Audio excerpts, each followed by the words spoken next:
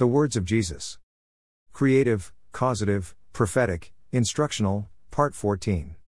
Again, you have heard that it was said to those of old, You shall not swear falsely, but shall perform to the Lord what you have sworn. But I say to you, do not take an oath at all, either by heaven, for it is the throne of God, or by the earth, for it is his footstool, or by Jerusalem, for it is the city of the great King. And do not take an oath by your head, for you cannot make one hair white or black. Let what you say be simply yes or no, anything more than this comes from evil. The words of Jesus, Matthew 5:33-37. Remembering that the Word of God is creative, causative, prophetic, instructional, and that we proceed with great caution and care when we speak and employ His words in our life or for our use. What do you suppose Jesus meant by these words, and what is His intentions of this teaching? Misapplying what He has taught can carry dire consequences. Jesus has always been concerned about our lack of understanding and lack of faith. By these words, Jesus is instructing about the power of His spoken word and the seriousness of making oaths or covenantal contracts by or in His name or the name of the Father. There is much that can be made of these verses and much that could be said about the law, tradition, social constructs, etc. However, Jesus continues His teaching by simply comparing, contrasting and moving our attention from the Old Covenant to the New Covenant, saying, Again, you have heard that it was said to those of old, You shall not swear falsely, but shall perform to the Lord what you have sworn. The Jew of that day most likely had a basic understanding of the law. Jesus is presenting what would have been considered a radical departure from the law and the prophets. He is teaching about the new covenant written in His blood and by His flesh. It is indeed a covenantal bridge, which leads to the kingdom of heaven. Again, there is much more that could be said here, volumes more, but it would be superfluous. Once again, remember that we are you and I must see the simple and narrow way. It is always an alarm, like the sounding of the ancient shofar when Jesus says, But I say to you. Remember that the gate is narrow, and the way is hard that leads to life, and those who find it are few.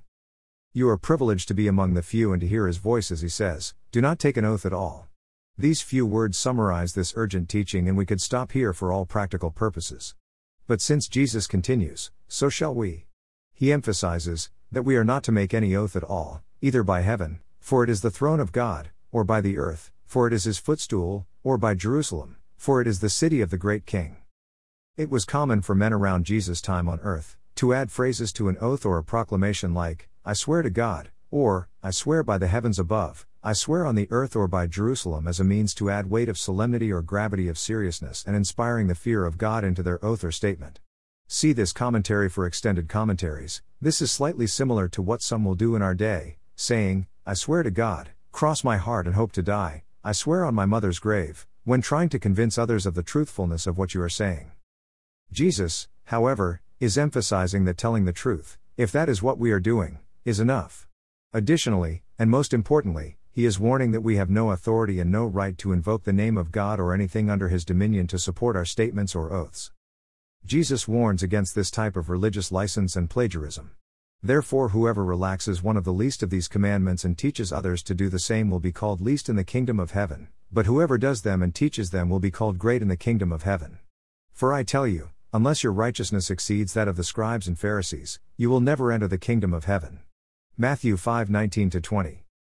Again, He cautions, I warn everyone who hears the words of the prophecy of this book, if anyone adds to them, God will add to him the plagues described in this book, and if anyone takes away from the words of the book of this prophecy, God will take away his share in the tree of life and in the holy city, which are described in this book. Revelation 22:28-19. And, there has never been a clearer statement from our Lord regarding any name it and claim it theology than when He says, And do not take an oath by your head, for you cannot make one hair white or black. Jesus is clear that you have neither the power nor the authority to change anything. It is God alone who creates and causes, gives and takes away, brings the rain and the sunshine. Long ago, at many times and in many ways, God spoke to our fathers by the prophets, but in these last days He has spoken to us by His Son, whom He appointed the heir of all things, through whom also He created the world. He is the radiance of the glory of God and the exact imprint of His nature, and He upholds the universe by the word of His power. Hebrews 1:1-3. Instead of making any oath at all, let what you say be simply yes or no, anything more than this comes from evil. Nothing more need be said. Nothing more can be said, then anything more than this comes from evil. Anything more than this comes from evil. Evil, from the Greek word, poneros, meaning pain and laborious trouble, pain-ridden, emphasizing the inevitable agonies and misery that always go with evil. Jesus is making a loving and concerned appeal against bringing pain, trouble, and misery upon yourself and those around you for making oaths. Let what you say be simply yes or no. Be completely dependent upon God and His Word, and live. Your brother and friend, Mike Young. If you abide in me, and my words abide in you, ask whatever you wish, and it will be done for you. John 15:7. It is written, man shall not live by bread alone, but by every word that comes from the mouth of God. Matthew 4:4.